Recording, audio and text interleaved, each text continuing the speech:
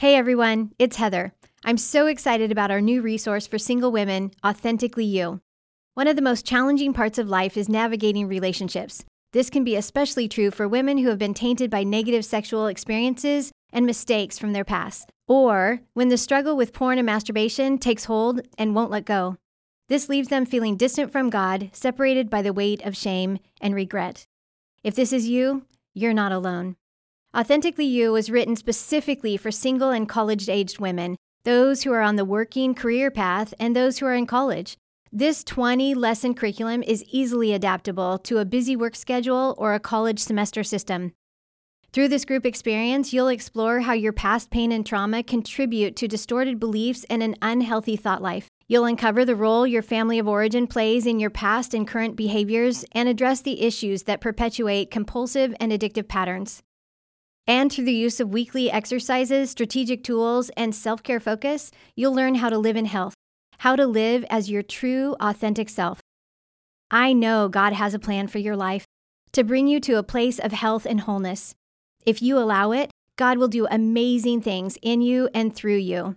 So pre-order today, Authentically You. Go to puredesire.org/AY.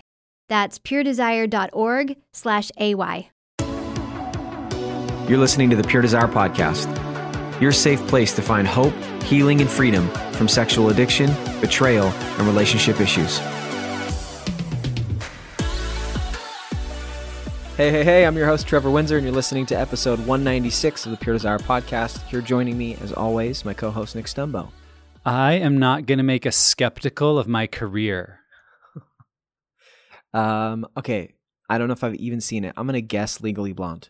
If you had pulled this reference, I would high five you or something because it would be impressive. It's not from a movie. Okay. This is actually a quote from Tonya Harding when she was interviewed by local Portland news. She's from the Portland area, by the way. In the whole turmoil that came out of the issue where Nancy Kerrigan got hit in the knee by what turned out to be someone from Tonya Harding's camp, and just the irony of her both saying skeptical instead of spectacle, and the fact that she had done exactly that with her career. It's one of my favorite all-time sport quotes. Oh, man. Okay. Well, I learned something today. I learned that, and then I learned actually quite a bit, too, from our conversation. We had Drew Boa on today, and we were talking about viewing porn as a pacifier. Yeah, such a good conversation just to look at how pornography isn't really the problem. Pornography is the symptom of the problem of how we try to cope with pain, to soothe ourselves when we're agitated or angry. The way that really pornography is an emotional response to much deeper things. And I feel like when we unmask that system, as Drew helps us do so well today, and some of the tools that he uses in his work, it really gives us some handholds to grow and to change, maybe in ways that we haven't been able to see before. Yeah, and it really is a good episode for sure. A few things before we get into it. Subscribe to the podcast if you haven't. We're on all the major platforms, including Audible now. And you can follow us on social media at Pure Desire PDMI, Facebook, Twitter, and Instagram. And then remember, these full episodes are now up on YouTube. All right, here is our conversation with the creator of Husband Material Academy, Drew Boa. Drew Boa, welcome back. It's been a while since we've had you, but welcome back to the podcast. Thank you. It's been a year. Has it been a year? Is that where we're at? It's been a year. Or, I mean, that's the understatement of the decade. Right? How many ways we could go with that one. It has been a year. Yeah, into 2021. So it's been, I mean, unless everyone gets, non-COVID by March, then it'll be more than a year, which we don't need to get into that. Okay, Drew. So we were thinking about having you back on, and a couple things that you talk about, because we're going to do a couple episodes here. One of the things you do is you teach about pornography being a pacifier, and I think that that's just a great analogy, and so we wanted to dive into that a little bit more, flesh out what that looks like, and hopefully help people see how they're using pornography in their life, both the benefits and obviously the negative side to it as well. Yeah, this is such a great topic because I think for most people, when they get into recovery because of pornography or sexual brokenness, they're focused on the behavior, they're focused on, why I'm drawn to it, admitting that tension that there's a part of me that likes it, that derives pleasure from it. And so we can focus on stopping the behavior. But what we're talking about today is really recognizing how we're using pornography really to meet other needs. And I think that helps take our journey a lot deeper. So Drew, help us launch into it. How does porn soothe us? What does that mean when we say we use porn for soothing? Well, Dr. Ted Roberts said it best in that book, Pure Desire. He said, sexual addiction and sexual bondage are not ultimately about sex. They're about coping with pain. Mm-hmm. And specifically, when it comes to porn, we're talking about coping with childhood pain because adults do not get hooked on porn. Boys and girls do, mostly between the ages of 10 and 13 and often younger. So that's why I believe porn is a pacifier. It promises to make that inner child within me feel better, but in reality, it's a predator exploiting me because that pacifier is laced with poison. So what, to follow up to that, you just made a statement that I'm guessing some listeners are like, whoa, wait a minute. Adults don't get hooked on porn. Because here's the guy I'm thinking of who's listening, or gal, who's saying, well, yeah, I was maybe exposed to some stuff as a kid, but for many years, and I've heard this story in a group recently, for 20 years, I did great, wasn't in my life.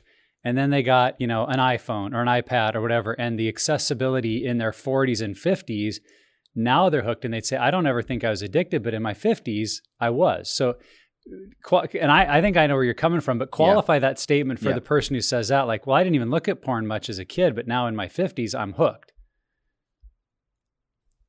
I would get curious about why. Yeah. Probably there's more of a story behind that than just getting more access to an iPhone. Totally. Yeah. And I'll be honest, like in my story, this was the thing that helped me. I remember the two things that were most influential when finally understanding or addressing my brokenness was that what happens in the brain is very similar with pornography, very similar to cocaine. I was like, oh, okay, that's not a good thing. But then also understanding that it wasn't this, you're so perverted, you're just a disgusting person. It's you're using this to medicate pain in your life. It doesn't just mean you're this dirty person. And so I think for me, I resonate with this. And I think understanding the soothing power or the pacifying power of porn and understanding how I used it that way, that was really helpful in unlocking the freedom for me. Yeah, totally. We're using it to medicate pain. And at the same time, there's often a part of us that wants to reinforce that pain because it's familiar, because it's what we know, and because we feel like we deserve it. Yeah. Yeah, it sounds familiar. I mean, we have a mutual friend, Jay Stringer, who I know says some things about that as well. Okay, so we've talked about it being something where we're medicating our pain. So how do we identify what pain we're pacifying with porn? There's a lot of P's in that question. It's great alliteration, man. You'd make a good pastor. Wow, that's so good. How do we identify what we're pacifying, what that pain is? Some people will say, let's start asking questions about your childhood. I have found the easiest way to discover the pain beneath your preferred type of porn is to look at your triggers, both your pain triggers and your pleasure triggers. So a pain trigger would be something that comes up and your body reacts saying, I never want to feel that way again. Get me out of this. A pleasure trigger would feel like a magnet, like I am so drawn to that thing and I don't understand why, but it's really compelling. It's stirring up a response in me. A trigger is an automatic response that's disproportionate. So if a car is coming and it's about to hit me, I'm going to get triggered to get out of the way. And that's very natural. But sometimes, let's say there's like a tricycle coming at me, but I feel like it's a Mack truck. Somebody makes a little comment like, please don't touch me, or would you please be quiet? And it feels devastating. That's an example of a trigger. And every trigger tells a story. And when you begin to look at your triggers, it will reveal your trauma. Well, and I think it'd be helpful to qualify or quantify a little bit what we mean when we say pain, because I think when some people hear I'm using pornography to pacify pain, they think of really overt kinds of pain, like abuse, anger, I got fired, like really intense kind of pain. And they're maybe saying, well, I've never used pornography and I don't really have that much pain in my life. But we're also talking about very covert kinds of pain. Things like in my story, I could identify with loneliness or boredom or feeling like no one really was paying attention to me or I didn't matter. And I wouldn't, I'm sure in my 20s and early 30s, wouldn't have even thought of that as pain. They're just things I didn't really like, but there was pain in it because of how it connected to my sense of value, worth, and identity. And so in that sense, I was running from that pain. But if you said I was using porn to cope with pain, I'd been like, what pain? Yeah. So I think it's good for us to see pain can come in some very subtle ways that we're using pornography then to avoid or run away from. Yeah, and it's the thing where you usually think that pain or trauma is this big T thing, these big things that happened. But over time, I've told this story before where I make this catch at a baseball game when I think I was 12 or 13, and I walked into the dugout and I heard parents overheard them talking about me being a ball hog, and that's not a big traumatic event. Like I still made the play, like I still, it was great.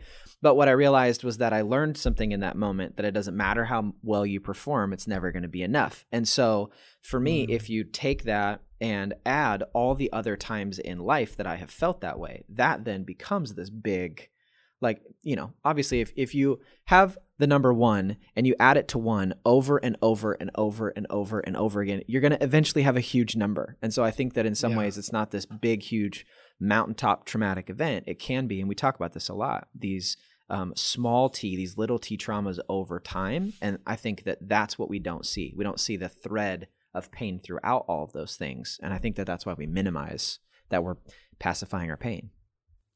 Yeah, absolutely. And the most common childhood wound, similar to what Nick talked about, is neglect. And neglect is doubly destructive because not only is it affecting you, but it's covert, it's hidden, it's invisible. We don't even know that we've experienced neglect because it's all we know. So abandonment and feeling, let me say it this way. So trauma can come in many ways. There are the big T traumas and the little t traumas. There are the things that shouldn't have been done to us that were done to us. And there's the things that should have happened that didn't happen. Mm-hmm. And that's where the void of neglect and abandonment is the most common kind of pain that we're talking about. Yeah, and I think about a quote we've used on this podcast of the idea that everyone is born looking for someone looking for them. Yeah. And in neglect, it's that feeling of no one's looking for us. And so it can lead us into unhealthy patterns and behaviors. And, Drew, one of the metaphors that we use a lot in this arena is how we need to fight pornography. And it is a battle. There's a spiritual battle. There's, I think, a physical, mental battle. And I mean, obviously, Pure Desire is deeply involved with the Conquer series, and Dr. Ted Roberts presenting that is very much that war motif. But when we think specifically about fighting pornography in our lives, it actually can be kind of an unhelpful way of thinking about it. Why is that? Why is it maybe not helpful to try to think of fighting against pornography? Nick, you said it really well in your book, Setting Us Free, specifically when you quoted Anthony DeMello. So I guess it was his quote, but yes. I found it in your book. You facilitated his quote excellently. Yes. Yeah. He says, as long as you are fighting something, you are giving it power. You give it as much power as you're using to fight it. So many of us for years have been fighting porn so hard, and it's frustrating and it's exhausting because in the end, we're giving it power. Yeah. And as long as we are fighting that battle, we can always lose. It doesn't matter how far you get. If you're constantly fighting, constantly trying to resist these urges, in the end, even after a year of fighting that battle and winning, I relapsed. And that's when I found out that my healing needs to go a lot deeper if it's going to get me to the point where I can be husband material and marry my wife one day with complete confidence that she won't have to worry about my sexual behavior. Right. One of the illustrations I heard a pastor friend of mine use recently was the idea of if this apple tree is dying and fruit is falling from it, in so many ways our like actions to try to help solve that problem often are like just taping other apples to the tree. And it's like, that actually doesn't help anything. Like they're not going to stay up for very long either. But that's not addressing the real issue. And I think that's the problem with fighting is we're putting a lot of energy into something that's not creating any result. Just fighting pornography or just saying, I won't do it again. Or even those moments of, I'm finally going to be honest. Being honest isn't enough. You have to figure out why you're doing what you're doing. You have to go down to the root of the tree if you want it to produce right fruit. And so I think that comes from gospel fluency, the fruit to root principle that he talks about in that book. But I just think that imagery is so powerful that I'm if you think about it, it looks foolish to try to tape apples to an apple tree to make it look healthy. We got to go to the root if we want it to actually produce the right fruit. I think of it kind of like that middle school scenario of the bully who's like taunting and like, oh, you're stupid or dumb. And you've got a group of friends that are like, just ignore him. He's an idiot. Like, just walk away.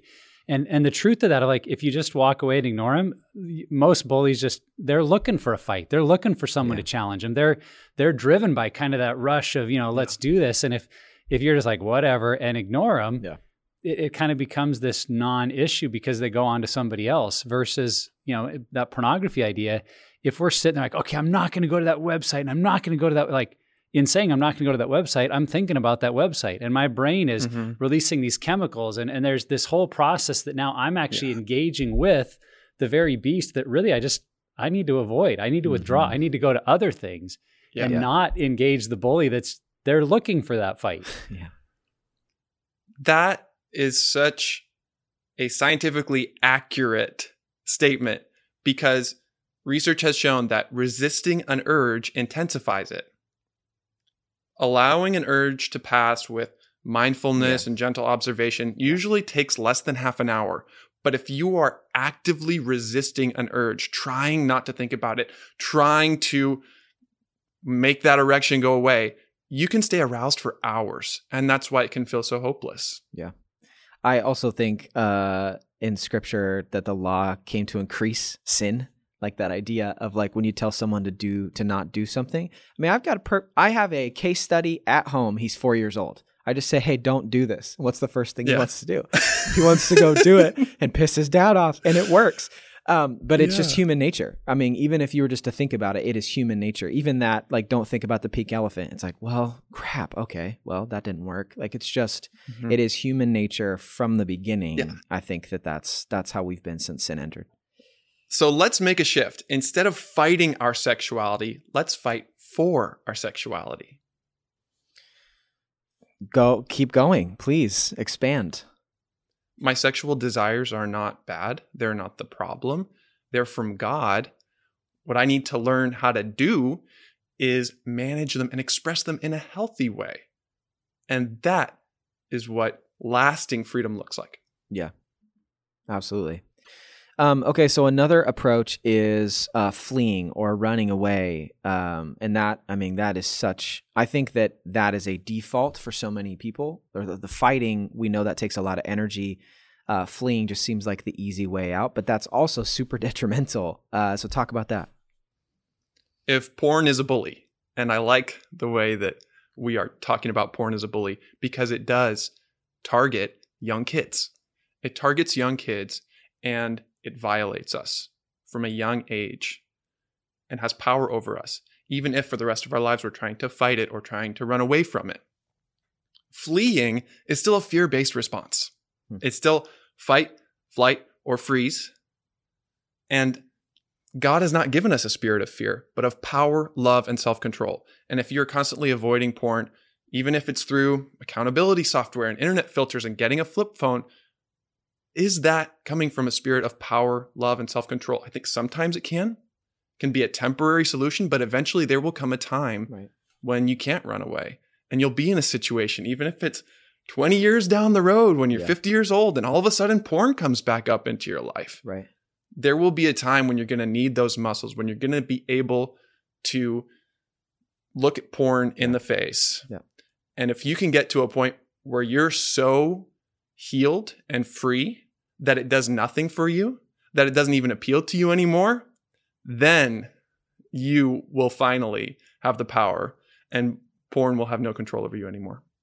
I love how you link that, Drew, to our limbic response as a fight, flight, or freeze, and just seeing how if that's our go-to and it's a limbic response of just survival, that's not us staying in health, that's us going to an unhealthy place. But the pastoral side of me would like to interject here for a minute just to say that I do think we have to take seriously that the number one response Scripture gives us anytime it lists sexual immorality, particularly in the New Testament, is flee. run away, have nothing to do with, keep far away from, not even a hint of. Yeah. So I think the issue is not necessarily with the concept of fleeing. It's if that's the only method we know how to use. Yeah. Right. And it's how effective can it be? Because maybe we're feeling tempted by our computer, and so we quote unquote flee, but our smartphone's still in our pocket, you know, and so then we throw that away, and then it's like, well, now we're by someone else's. Like the temptation in our world and culture, in some sense, is unfleeable, and particularly the temptations we carry in our own brain. And so, yes, like in an escape plan, we have an escape plan as a free tool at Pure Desire that is saying if you're in the midst of realizing you've made some bad choices and you're getting triggered and you don't know what to do, like a response of flee in some method needs to be part of your plan. Get out of the room, leave the environment, get out of the restaurant, shut down your browser. Like that part is healthy, but like you say, if it's just about fear and then that's our only strategy is just to try to avoid, you can't avoid your own past and your own emotions. So you've got to have some other structures in place that can help us move towards health. And that's the key. Avoid porn, befriend my emotions, befriend my desires, move closer to them, move towards them, because at the core, they are good. Yeah, the visual that came to mind was like whack-a-mole. Like us running away and fleeing all the time is like whack-a-mole, but I don't know if you've ever played it, but they keep coming. Like they don't go away. Coming. So unless you go over to the wall and unplug the unit, it's gonna keep happening. And so I think that the fleeing allows us, because we talk about this a lot too, the fleeing allows us to step back and gain clarity again, and we're not in this super triggered, super tempted mindset, and then we can make healthier decisions to then, what am I going to do if I find myself in that situation again? And so the fleeing is, I think, initially a huge part of it, coupled with making sure that we're putting practices, people, principles, resources, all of that into place to help us when we re-enter that situation. Yes, there is a place for fighting. There is a place for fleeing. Ultimately, though, God gives us something way better, which is love. And perfect love casts out fear. Write that one down. Yeah, it's good. Super good. So, Drew, we're talking about, just the ways that we use pornography, lust, fantasy, all sorts of sexual issues as a way to deal with pain, wounds, struggles in life. So in order to find freedom, we really have to be able to identify what are the wounds, pains, and struggles that we're running from, that we're avoiding, that we're using maybe pornography in the past to numb out from. So how do we figure out in your mind, and as you work with guys in husband material, how do you help them recognize the pain and struggles that are most specific for them really driving this behavior? Great question. I've taken everything I've learned about neuroscience and psychology and spiritual formation and put it into a tool. It's called the floss method. This is the greatest tool I've ever used to help men find freedom. You've talked about it on the podcast before. Oh, really? But do I need to? It's been a year. Yeah, it's been a year. No, I would. It's the context. We totally need to hear it. Totally. Yeah, please. All right. I hate flossing. Don't mind brushing my teeth, but I don't like flossing because it's kind of gross. If you brush, you're just on the surface level. But when you floss, you have to get down into those hidden places, and you don't know what you're going to find. It could be gnarly. And in the same way, the floss method is designed to get you into those hidden parts of your brain, into those memories that you may not be aware of, and find what's there. So talk us through the floss. Give us the... All right. Yeah. FLOSS. F stands for fear. What we've been talking about, fight, flight, or freeze. I've recently become aware that there are other fear-based responses that we also need to talk about, particularly flop, which is shut down. I think actually flop is the most important one because it's that E, exhausted, on the faster scale. It's when I give up. It's when I numb out, I check out, I zone out. We always go through some kind of fight, flight, freeze, flop. And the other one is fawn, fawning over, pleasing, appeasing. Maybe this person triggers me, and instead of running away from them or trying to overpower them, I'm just trying to win their approval. Like me, love me, accept me. Yeah. So all of those are triggering responses. And the first step is just to name what is going on. What is my body doing? Am I powering up? Am I getting agitated into an aggressive form of fight? Or am I becoming anxious and feeling like I need to avoid, I need to fly away? Or am I just shutting down? Am I going to a little safe place in my head, which is what I did so much when I was a kid? What's that fear response going on? And then together with that, is there a lie associated with it? That's the L. Yep. The L is a lie because with those childhood wounds, there is almost always a message of toxic shame attached to it. So for me, for example, let's say I am, let me see if I can get one of my triggers. We're going to be talking in a future episode about a time when I was a kid that has given me a trigger of bright pink lipstick. When I see bright pink lipstick, it activates a fight response in me. I get fired up. I get kind of angry. Doesn't make sense on its own, right? But once we floss it out, it begins to make sense. What is the lie with that? The lie is, I'm not safe. The lie is, this can hurt me. Someone's going to hurt me. Okay. The next step of floss, if you can name the fear response and the lie, is O. O stands for origin story. This is the $1 million question. If you take nothing else away from this episode, please remember this. When you get triggered and you can name that response in your body and you can name that lie, ask yourself the question, when have I felt this way before? Yep. When have I felt this way before?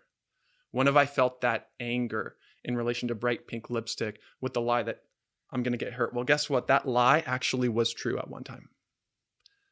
And even if it wasn't true for you with the specific lie you're dealing with, it felt true. And when I ask that question, when have I felt that way before? It takes me back to a time when I was 5 years old. And my grandmother, who used to tell me how handsome I was, which made me feel uncomfortable.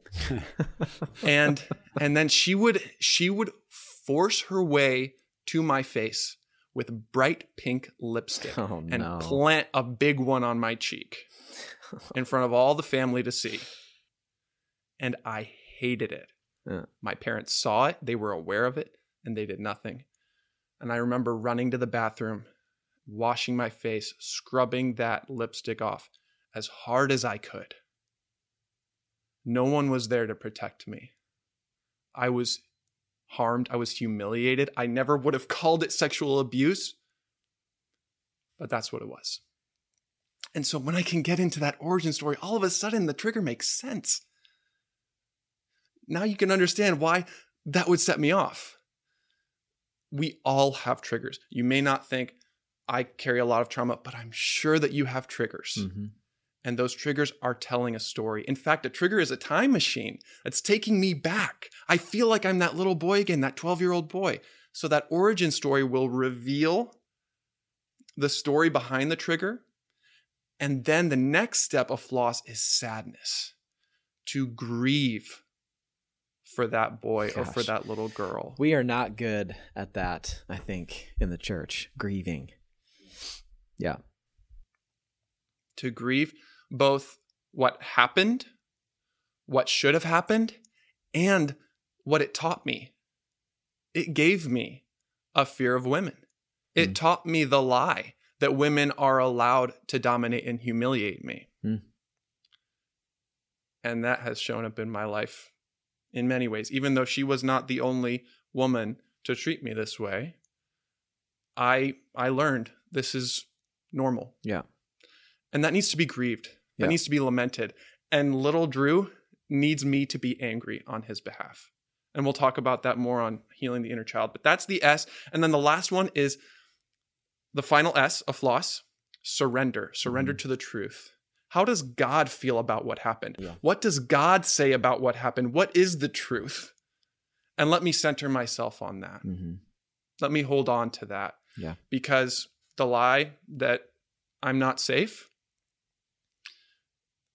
is now over. Well, the truth is that I wasn't safe back then, but now I'm 28 years old. And now if my wife happens to wear chapstick, I might get triggered, but I'm safe. Right. I can rest in that. Because there's no pink lipstick in your house. No, there's not. So much safety. There's not. Right. Well, that's part of what we talked about before, is there is a healthy aspect of fleeing, of staying away from those triggers. Sure. Yeah. And also of flexing my muscle of being able to be present in the middle of them when they do show up. Today's episode is actually sponsored by Drew Boa and Husband Material Academy. Through Husband Material, Drew helps Christian men outgrow porn. He does this by coaching men, helping them change their brains, heal their hearts, and save their relationships, and really achieve freedom from porn. Yeah, he's a sharp guy. He's a guy we trust. Yes. He's a guy that we refer people to, and I think he's really made some great inroads in kind of that niche market of guys who are newly married, newly engaged, about to be engaged, really identifying that season of life as crucial to really win in this area of our sexuality. And so we send people to him a lot because he's someone we know and trust and really think that his work is great. And he's such a young guy that we know for many, many years. This is an area that we think God will use him to help shape our culture in this area. Absolutely. So what we want you to do is go to husbandmaterialmen.com and join Drew's group. Lots of great stuff there, videos, podcasts, resources, and obviously you can sign up for the stuff that Drew offers as well. So again, that's husbandmaterialmen.com. As you're sharing that, I was thinking one of the things that I've been chewing on recently is that sin impacts our response to negative things in life. Sin, there's overreaction and underreaction. And I think that I'm really good at figuring out where I've overreacted. It's where I'm underreacting that's hard for me to see. But I think that if we can start to view it that way, where if someone looks at me and said, and like, because I've seen it. I've even seen it recently in some friends where there's an underreaction to some crazy things that are going on. And that is, that to me is an indicator that there's wounds, there's trauma, there's a lot going on. And so I think if we can start to search our life and figure out where we're overreacting and underreacting, that can then really tie into the floss method, because then at that point I can find the fear that's attached to it and then go all the way through that process. Yeah. Yeah. Super simple. You can practice this on your own or work with somebody to help you through it. And I'm curious, Nick and Trevor, what is one of your triggers? I got a fresh one. I don't have any triggers. Yeah, okay, well, I got a fresh one. It's funny, it came up as you were sharing. I can think of a time where, so yesterday, walked into work and felt that no one cares about what I'm working on or what I'm doing. They only care about their things or their perspective. For me, I've been able to tie that through most of my life, going all the way back to my childhood, where you could have, and if you grew up in a Christian home, you might have experienced this too, or you just had parents, I guess. But I remember I would always hear, I would ask, why do I need to do something? And my parents would say, because I told you to, because I said so. And what's funny is I totally say that now to my kids, right? So I'm just recreating this trauma train, but I think reenacting. Right. And I think that though is tied to a couple other things that happened in life where my perspective wasn't valued, or I was, like another one is being blamed for something I didn't do. And those two are actually merged together over time. And so, like yesterday when I walked into work, that's what I felt. I felt people don't actually value my perspective or what I think about this. And I'm just being told what to do. And because it's the thing to do. So that's a fresh one. I'm actually, it's still today too. So very, very fresh. Maybe we could help you work through that, Trevor. How could you floss this one out? Well, it started with an email from my boss, and just kidding. Said we weren't going to talk about that. It's interesting we're doing this podcast today because at the time of recording, I just had a group of pastors that I'm going through the 7 pillars of freedom with, and we walked through our 10 most painful moments. Gosh. That's one of those tools that we use in our groups to help people get at. Yeah. And that's not to say that every single painful memory has a trigger, but many of them do. And for me, one of mine is false accusations, where it can even be triggered when I feel like I'm being misunderstood and someone's maybe angry about like, that's not even what I meant and you're upset about. So I can feel falsely accused by their emotion or their anger. Yeah. For me, a lot of that I think stems from unique story, 4th grade year.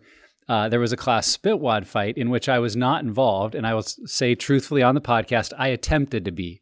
I tried to get, to figure out how to get the paper through the straw, and I never could figure it out. So I felt like a failure. But then when the kids all got caught, they implicated me as being equally involved. And so I can own that, well, maybe I did attempt to, so maybe I should have paid the same punishment. But what really hurt wasn't the detention time. It was that I felt like my friends had turned against me. And that where they could have stood up and said, no, Nick never was, they said, yeah, Nick was. And what's, even ironic looking back, you talk about identifying the lie. Looking back, I can assume they were friends after that and we had made many good memories. I don't think they were trying to cause me pain. I think they were just, Nick's one of our friends. He's a part of the group. Like, we were all in on it. And so it actually could be a story, if I would rewrite it, that was about inclusion and about belonging to a group that, hey, I was a part of that group of friends, so just own it. But instead it felt like I'd been turned against. And that was the lie of really, when push comes to shove, friends will do whatever they need to and they'll turn against you. And so I have to be aware of that. Like when I feel falsely accused, now I create that they're the enemy because they're no longer my friend. And it is interesting when you can kind of take that deep breath and see the connection points. It's like, oh, okay, I'm recreating a scenario that even in its original case wasn't exactly what I took out of it. Yeah. I love what you said about taking a deep breath. Because that sadness step of floss softens the body. Totally. Yeah. And it de-escalates the fight, flight, freeze, and it allows us to give and receive love. It allows us to open up to God, to other people. Yeah. I think another thing I'll just mention in that is that our emotions are not us. They're a part of who we are, but we so often think if I allow myself to feel sad, I'm just a sad person, or that's just who I am. And it's not true. Like I get angry, but that doesn't make me an angry person. And so you need to be able to identify, like, name it, but then also just give yourself the terminology that keeps circling back in my life is self-compassion. Yes. So I think we need to pump the brakes a little bit, don't judge ourselves as much, and understand that we all have this complex array of emotions that we all experience. Yeah. So. Yes, and our emotions are evidence of love. This is something I've been learning and teaching a lot lately. Anger is love in the face of opposition. Anxiety is love in the face of a threat. Sadness is love in the face of loss. So these deep emotions show us how much we care. Yes, not always in a healthy way. So let's say we, I just think of the visual, just the clothesline, like all these little moments in life that are tied to this clothesline or this lie. But once we've identified those wounds, and been able to tie those maybe to our sexual struggles, what do we actually do with that? What does it look like moving forward from there? This is the question that purity culture never answered. What should I actually do with my sexual urges and attractions and desires? Whether it's an urge, let me say it this way. Whether it's an urge to use porn or same-sex attraction or a desire to do something that I don't understand, that I don't even want, but I feel it so strongly. What should we do with those desires? Well, first of all, we need to identify what they really are. At the surface level, there are urges and attractions. Something as simple as, I want this, I want that. For example, one of my sexual urges and attractions has been to porn featuring oral sex and humiliation. Well, guess where that comes from? It's a reversal of what happened to me. So the surface level urge is something that I hated about myself for so long. Like I was so aroused by violating other people, by invading their mouths and faces. Now that I've understood the origin story behind it, it makes more sense, but it's still not healed yet. First, I have to understand the deeper desire. What is the ache and the yearning and the longing below that surface level urge? And in my case, it was to be safe. Because if I'm the person doing that, then the other one can't hurt me. That's good. Then the woman can't hurt me. Right. And if I'm in that position where a woman's mouth is receiving me like that, that's connected to a deeper desire to be connected, to be accepted, to be validated by women. And that is good. That is from God. So can we move from the urge to the deeper desire? And once I can identify that, okay, to be accepted, to be safe, then we can gain a lot more momentum towards freedom. Before I talk about what we should do with those desires, I would be interested to hear, Trevor and Nick, what is one of your deeper desires underneath the urge or the attraction? I mean, I like if you were to look at, because I know our friend Jay Stringer talks about it, that you just look at what you search in porn, what you view, and that so often is the key to finding freedom. For me, I want to be desired. I want to be desired. I want to be pursued, which I think I struggled with some shame growing up too, hearing that like men are the ones who pursue and women are the ones who respond. And so I was just like, what? Like, I don't really want that. Like, I want the opposite of that.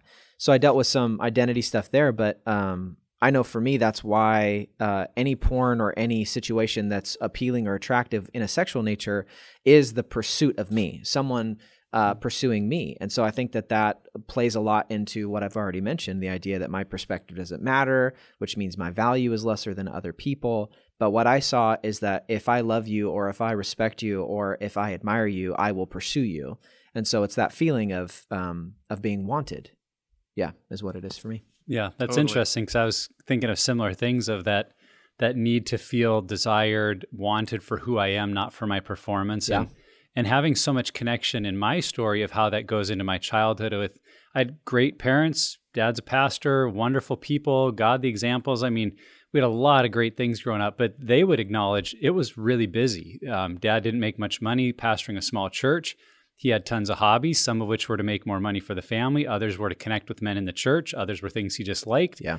My mom had to work at the hospital to make ends meet. We had 4 of us kids that were all in 5 years. Like it was just busy. And so the feeling of being cherished for just who I was, apart from my performance, because that's another part of my story. I felt like the times I would get my dad's attention were only when I either acted up by doing something really good and performed, he'd come to my baseball games or he was my baseball coach, or when I acted out and I'd get in trouble. It both got me attention. Yeah. But to just be cherished and wanted for who I was, I think that was a missing, back to our word for neglect, that just wasn't there, that through pornography, in my teenage years, I felt in a way at a deep level that I'd never maybe felt in my human relationships. And so it became this hook of like, in the fantasies, in what I was viewing, I would translate it into this person wants me so badly. And Yes. and that became the lure of fantasy and pornography. So yeah, I just think what you're saying about connecting those dots is actually what creates healing, because we see not only maybe the lies that we've taken out of the story, but we see what we really need to take to God. We see what we really need to pray about in our faith and in coming to Christ, because too many of us just go to Jesus to say, help me to stop this, forgive me, I don't want to do it again, give me strength to say no. Right. But it's much more powerful if I can go to Jesus and say, Lord, help me to remember that you cherish me, that in all of the universe, you know my name, you know every hair on my head, like you cherish me. And it's in a way that's far deeper than anything I could ever experience from a human being. And then that healing is connected to my faith in a way that I think most of us maybe haven't understood. Yeah. And when that happens, you don't need a pacifier anymore. Well, hopefully. Yeah, right. I think that's the other thing. We feel like, okay, I did that once 10 years ago, so now that urge to be desired should be gone. It's like, in some ways, it's going to be an ongoing process, right? Yeah. Right. My point is that when the deeper desire is being met, then the urges and attractions dissolve. Yeah. They fall away. Now, they might still be there, but they've lost their power. Yeah. So I want to make a bit of a challenge here, because I know that you guys believe that simply having a stronger relationship with God where I feel accepted by him, I feel pursued by him, feeling safe with God, in my case, is a part of the picture. And then there are some other parts of the picture too. We also need to learn how to find that thing with others. So let me go back a little bit. there are 4 directions for every desire. In all of my reading, I never heard anybody put it this clearly. For every desire, we have 4 God-given directions. Number 1, get it from God. Number 2, find it with others. Number 3, give it to myself in a healthy way. And number 4, overflow to others. So let's take that desire to be pursued. That desire to be pursued by God. What would it look like for me to experience that with the Father, with Jesus, with the Holy Spirit? Then also, finding that with other people. Maybe expressing that desire to be pursued. And opening yourself to the risk of receiving it. Right. And then also giving that to myself. How can I offer that same pursuit and love and desire to myself? We're going to talk about that more with healing the inner child. And then finally, overflowing. How can I pursue others? How can I bless others? How can I show others that I really do genuinely enjoy them and want to be with them? Now that is a fuller picture of healing and maturity. That's good. Mm-hmm. Yeah. So Drew, we've talked about how pornography attacks us as children, how a lot of this brokenness comes into our lives as kids. And it's a realization I had in my journey of how much my recovery was really about learning to mature in an area of my life where I was stuck in tons of immaturity. I was really a sexual child and I want what I want and I want it now and I want to feel good. And just exposing that, you see, wow, I need to grow up in a healthy way, not like someone saying, shame on you, grow up, but like I need to grow and mature. Mm-hmm. So give us some definition or some parameters to understand, what does it look like for us to be sexual adults, to think maturely about our sexuality? Yeah. Man, I'm so passionate about this. And being a sexual, emotional, spiritual adult is really what we're all shooting for here. I mean, that is my definition of what it means to become more like Jesus Christ. And a sexual adult is able to not just release these desires and do whatever I want, or repress them and shut them down and keep them trapped until I feel the need to release them again. That's the binge purge cycle. Repress, release, repress, release. Having the ability to manage my desires, to pursue those desires in a healthy way with God, other people, myself, and overflowing into a God-given purpose. Yeah. I was talking to Rodney Wright about this from Pure Desire and trying to ask him, okay, what does it mean to be a sexual adult? Like, are there stages of sexual development? We know that there are stages of development in many other areas, and to be an adult means you've reached the final stage of development. So what are those stages? And he pointed me to Clifford and Joyce Penner, and I watched a really outdated, kind of cheesy video that they put together, but it was really good. And they said that when you're growing up, there are stages of sexual development that everyone has to go through, just like psychologically, physically. I think there are even stages of spiritual development. But it starts as an infant with the stage of attachment. Just simply being able to connect with a caregiver. Having that attunement.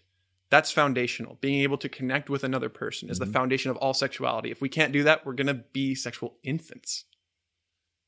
Then touch.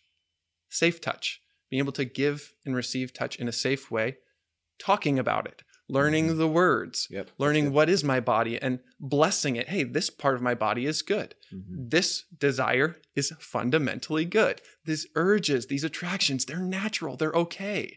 Being able to get that from a young age. I mean, most people think sexual development starts at puberty. No, it starts from birth. And after those few stages, then there's a stage of curiosity.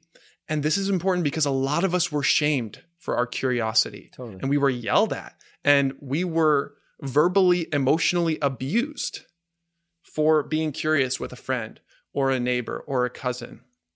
Curiosity is important. It's just that desire to learn. And if no one's talking to us about sexuality, of course we're going to be curious. And in some ways, porn became our sexual educator.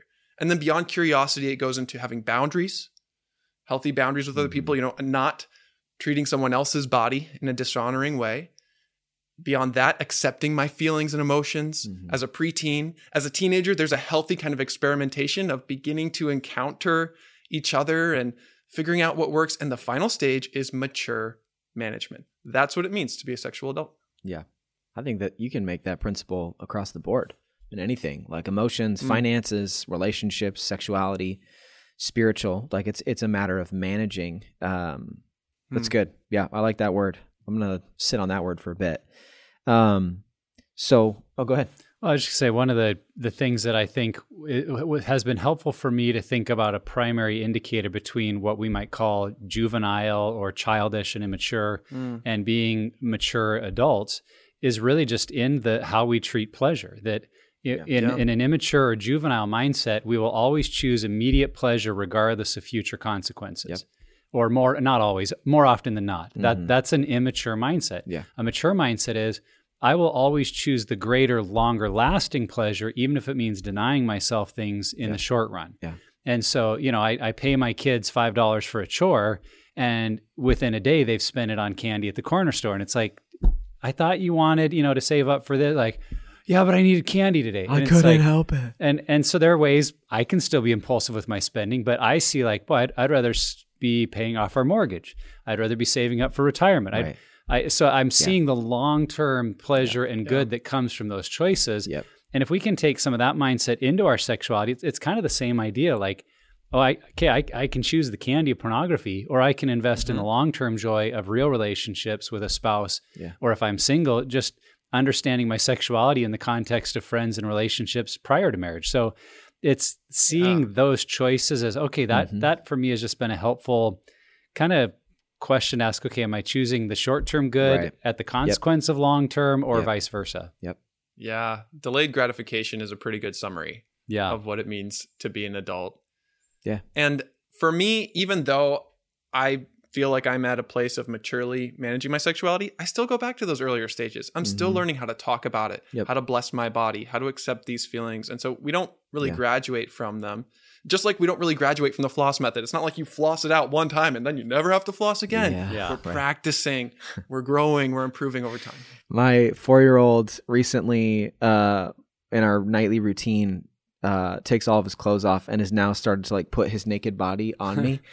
And it's like funny, but also like there is shame in there with me. Like, stop, no, And so as you're saying that, that's the stage I'm in, is learning how to communicate. Because I think that you could probably have a toe or a finger in all of those stages at one time. Because I think in managing my sexuality is one thing, managing my kid and understanding his body in the conversation is a whole nother thing. So if you think about me, pray for those moments, because they're funny and difficult and challenging. But yeah, Drew, let's keep going, man. I think we talked about porn being a pacifier, and really we're looking for that soothing. So we talk about it a lot. We've also learned, you look at scripture, it's there, that it's not a matter of just avoiding behavior, it's replacing it. And so those things the thing we've been using to soothe, pornography, what are healthy avenues for getting that soothing? Ultimately, I believe it looks like those 4 directions. How can I pursue the deeper desires of my heart in a healthy way? By getting it from God. And that's going to be unique for each of us, based on the shape of our story.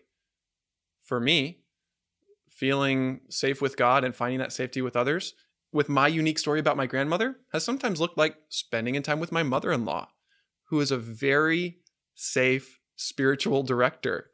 She's really wonderful, and I feel like she's the grandmother I never had. So that's kind of a corrective experience. It's a healthy way for me to find that feeling of validation from a woman in a way that I didn't get.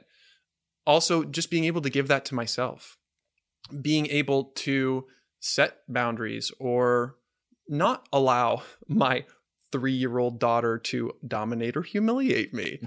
Those are some of the ways that I feel like I'm continuing to grow and also overflowing to others. How can I create a safe place for another person? So that's with my desire for safety. I wonder what it is for you. And ultimately, what we're talking about is self-care and healthy ways of soothing. I find the most helpful way for me to reframe self-care is not like doing something for myself, because that just feels selfish. Rather, how can I care for little Drew? How can I spend some quality time with little Drew? What are some words of affirmation that he might need to hear right now? Yeah, right. And then when I go do my self-care, it's not about me, it's about him. And it becomes such a special, meaningful time. And that's why we're talking about healing the inner child on a future episode. Yeah. Plug. So stay tuned for that. Yeah, I think, Drew, something you said earlier in the episode about our triggers is just noticing them, observing what we're feeling, questioning, okay, where is this coming from? Yeah. And then being able to respond in a healthier way, because I really think there's not necessarily one way or one thing we can go to soothing, because it really can depend on what we're feeling. And so, for me, like in my trigger of maybe boredom, which boredom being linked to I don't matter, no one's paying attention to me. If in that boredom I'm feeling the desire for lust or fantasy, I can soothe that way. Yeah. And, historically my brain has found that works, at least for the short term. It's an immediate gratification.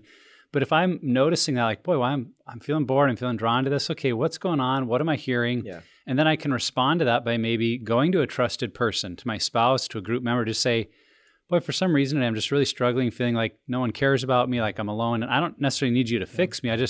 I know that for me to process that helps me see the lies behind it. And so to kind of make some healthy choices, here's something I'm going to choose to go do today. And maybe it's to go hang out with a friend. Maybe it's to call up a family member that I haven't talked to in a while. It's to engage in a relationship that I remember, like, oh, it's not about me. I've got tons of people that love me, and life is good. Right. So entering back into a place of gratitude versus loss is a method for me. And Nick, that feels like it aligns so perfectly with that story you told, where you thought everyone was against you, but in fact, you had friends who loved you and who were wanting to include you with them, even though it felt like the opposite. Mm-hmm. Yeah.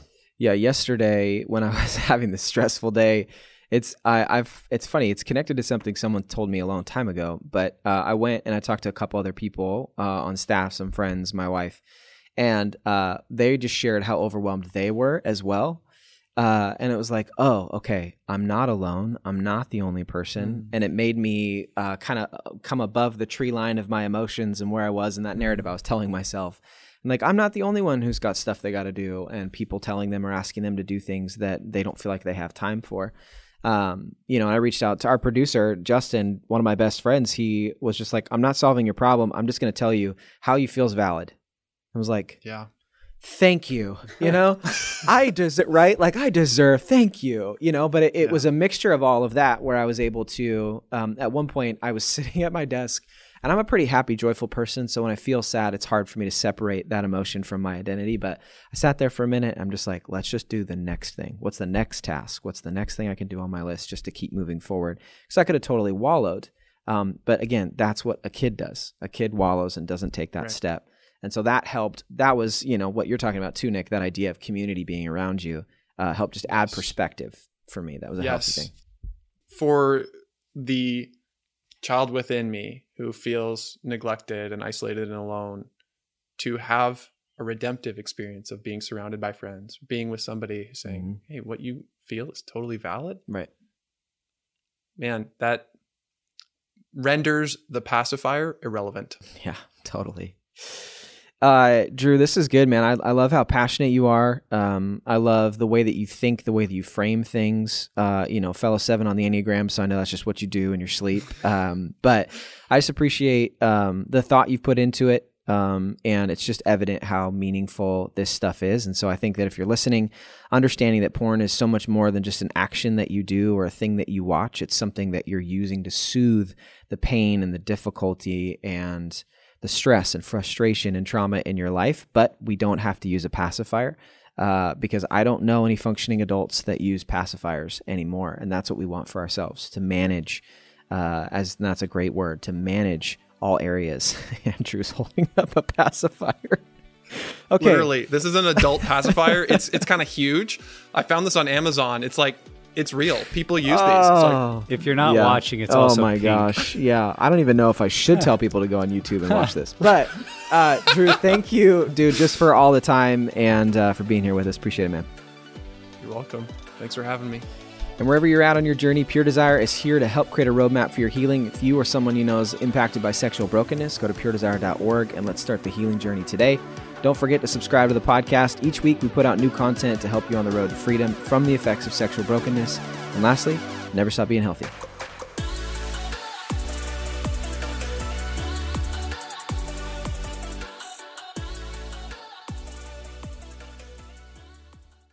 Here's what's coming up next week on the Pure Desire podcast.